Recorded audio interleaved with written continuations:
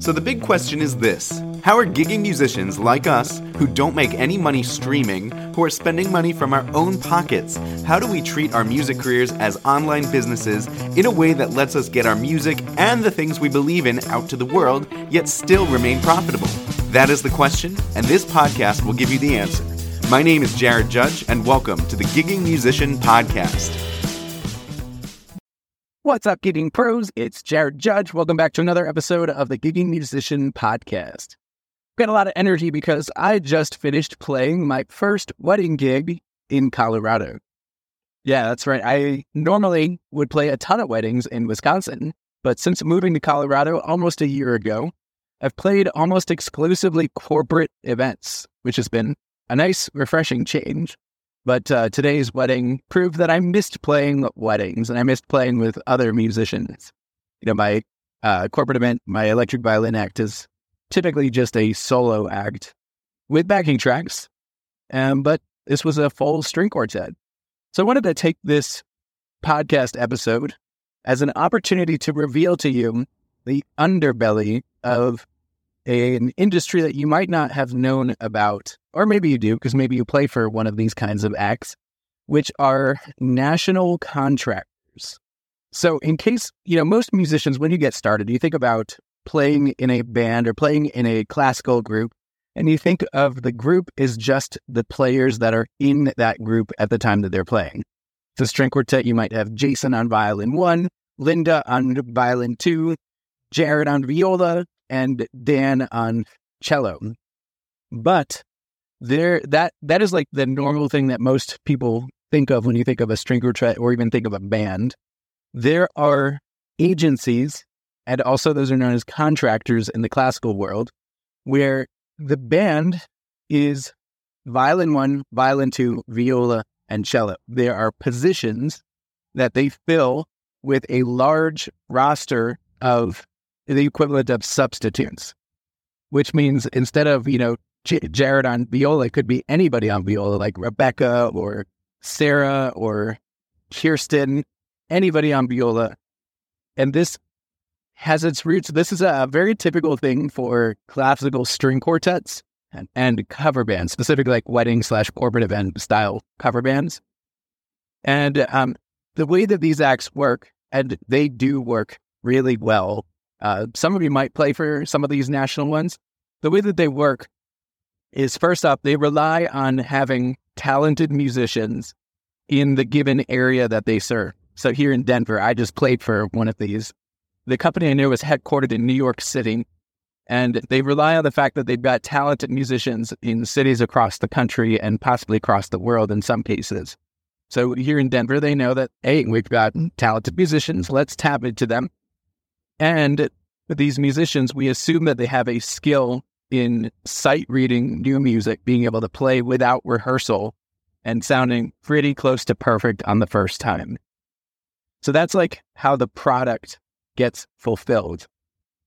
So, if you can rely on the fact that you have talented musicians in cities across the world, what's to stop you from being in your city and booking gigs in other cities? And my answer is nothing, except for the fact that maybe you just don't know how to market an act in another city. And that is the secret sauce of these national and international agencies, is that they've got their marketing down to a science. I say that thinking like there are opportunities to slide in and beat them. But then to me, that's why I've been getting so many gigs on the extreme strings electric violins, even though I'm competing with this national agency based out of New York in Denver. So there are ways to slide in and stand out in your marketing, but really the secret sauce is marketing. So I know for a fact that these agencies market themselves on Google. They spend money to run Google ads. They spend money to run Facebook and Instagram ads. And I'm not sure if any of them are running TikTok ads yet, but they run ads. And it's a lot easier to run these ads at weddings, which, we've had some podcast episodes about running Facebook ads. And so they do get a lot of weddings, and they run these ads. The brides and the grooms, they reach out to them saying, hey, we're interested in booking you. And then after that marketing piece is done, and they raise their hand and become a lead, then they sell to them. They might sell over email, or they might sell with a Zoom call, which Zoom calls can be done across the country. Like, I'm sure that this group is doing most of their selling from their New York office in Denver. And then they do a Zoom call to sell the gig, write the contract, collect the money, and the gig is booked. Then after the gig is booked, and only after, do they start hiring the musicians to play that gig. I know this because, I do a similar thing in Milwaukee with my act. I've been selling gigs in Milwaukee despite me being in Denver, marketing the way that I've been marketing, and then hopping on Zoom with the clients. They're in Milwaukee, I'm in Denver, and I sell the gig, write the contract, collect the deposit. And then 2 months before the gig is when I staff the gig. And I know that I can staff it 2 months in advance because we've got a pretty large roster of musicians in Milwaukee. So I know that we can staff, and I'm assuming the group based in New York has a similarly large roster. And that's how they could comfortably book gigs, not knowing who's going to play them. And so they sell the gig, as I mentioned. And then what I've found in my experience, that the most helpful way of making sure a gig goes smoothly when you're not going to be physically there playing the gig is to have a music consultation call with the person who booked you a couple months out, or even like right after they book, to start kicking off the music planning process. So what works really well with these gigs, where the four of us from today, I think two of the people knew each other, and the other two, me included, had never met any of these people in our lives. Yet we showed up, we were able to play because the people who booked us consulted with I guess you'd call it the agency, and they put together a thorough set list and detailed plans for how the gig is going to go. For wedding ceremonies, there's a lot more planning involved. You got to know how many people are walking down the aisle. Are there any special moments in the middle of the ceremony that music needs to be accounted for? And so they have done that. They've done all the hard work for that so that we could just show up with a plan and execute on that plan. I'm sorry, I'm going to make this quick turn here. Very nice. And so that's how these agencies work. This works both in the string quartet world and in the cover band world.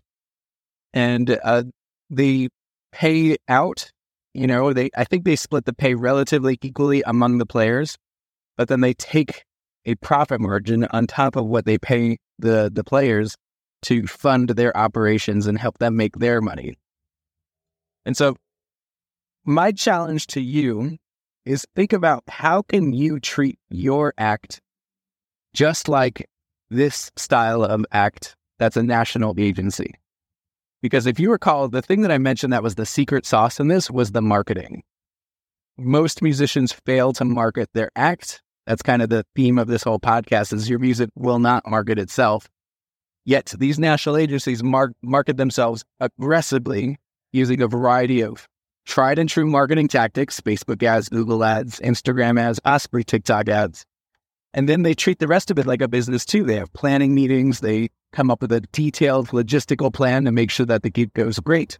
Then they treat the hiring of musicians as a staffing service where they have a big roster so that they could comfortably book a gig without having to worry about if anyone's available. Now, you might not want to do that, especially if you get satisfaction out of playing with the same players all the time. But they still systemize how the hiring is done. So I urge you to do things more consistently. And I also challenge you to create a competing act. Now, I want you to say, I'm not saying that, I want you to take away from any of these acts, and I don't believe that you will, because within the secret sauce of marketing, first off, you have to start with the belief that there are more than enough opportunities for everybody, right? Like, I believe that there are gig opportunities that you can create by marketing yourself effectively. These, the people who book you might not have considered live music until they saw your marketing. So that's the mindset you have to go in with this. And if that's the case, then you're not really competing with these national agencies. You're just pushing yourself to compete against yourself.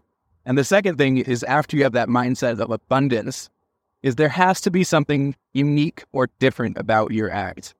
That to me is, I think, a weakness in these national agencies, is that because they're so systemized and they're so rigid in what they do, it's very difficult to create a unique, something unique about the act, right? The string quartet that I just played in, it was almost exactly like what my company, Green City Strings, does in Milwaukee.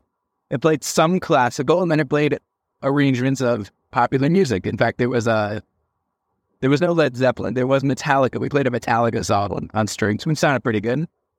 But I will argue that these kinds of acts are a dime a dozen in most major cities and smaller cities too. And it's because of the fact that it's very hard to create something unique when you're doing it at a large scale. That's not saying that it's impossible, but it is very difficult.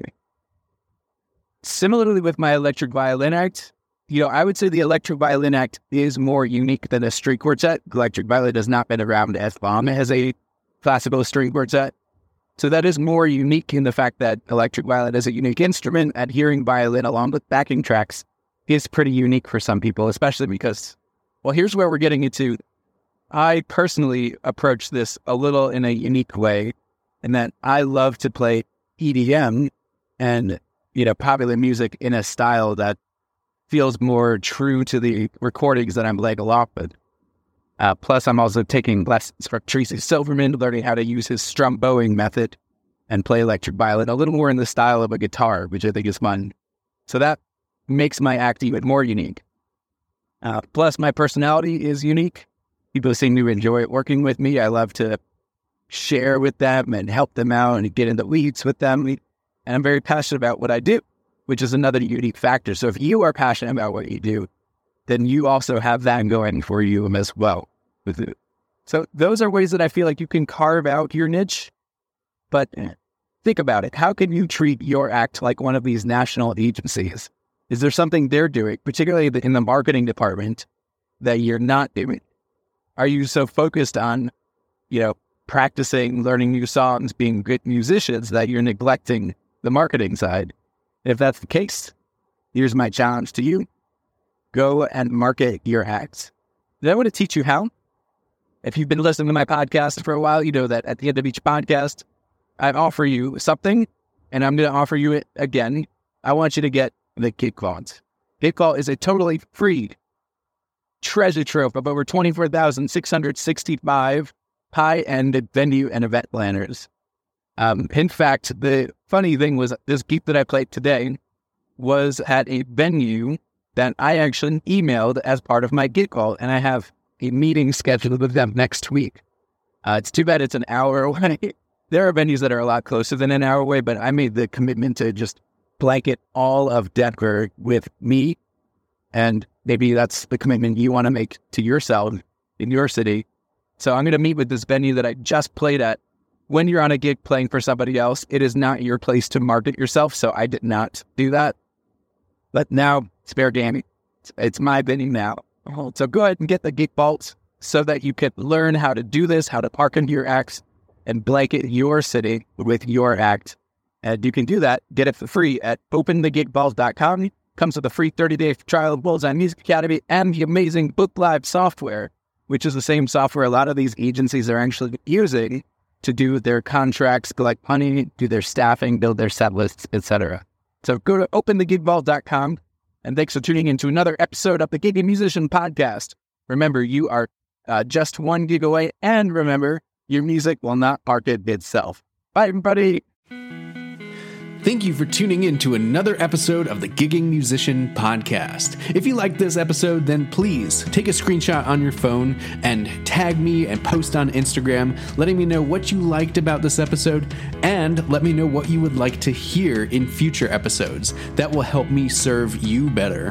Also, I would love to invite you to my upcoming 5-day full-time music challenge. Just give me 5 short days and I will show you a step-by-step plan to make real consistent income with your music. It's totally free, and you can register on fulltimemusicchallenge.com. That's fulltime, one word, no dash in between, fulltimemusicchallenge.com. Thanks again, and I hope to see you in my next challenge.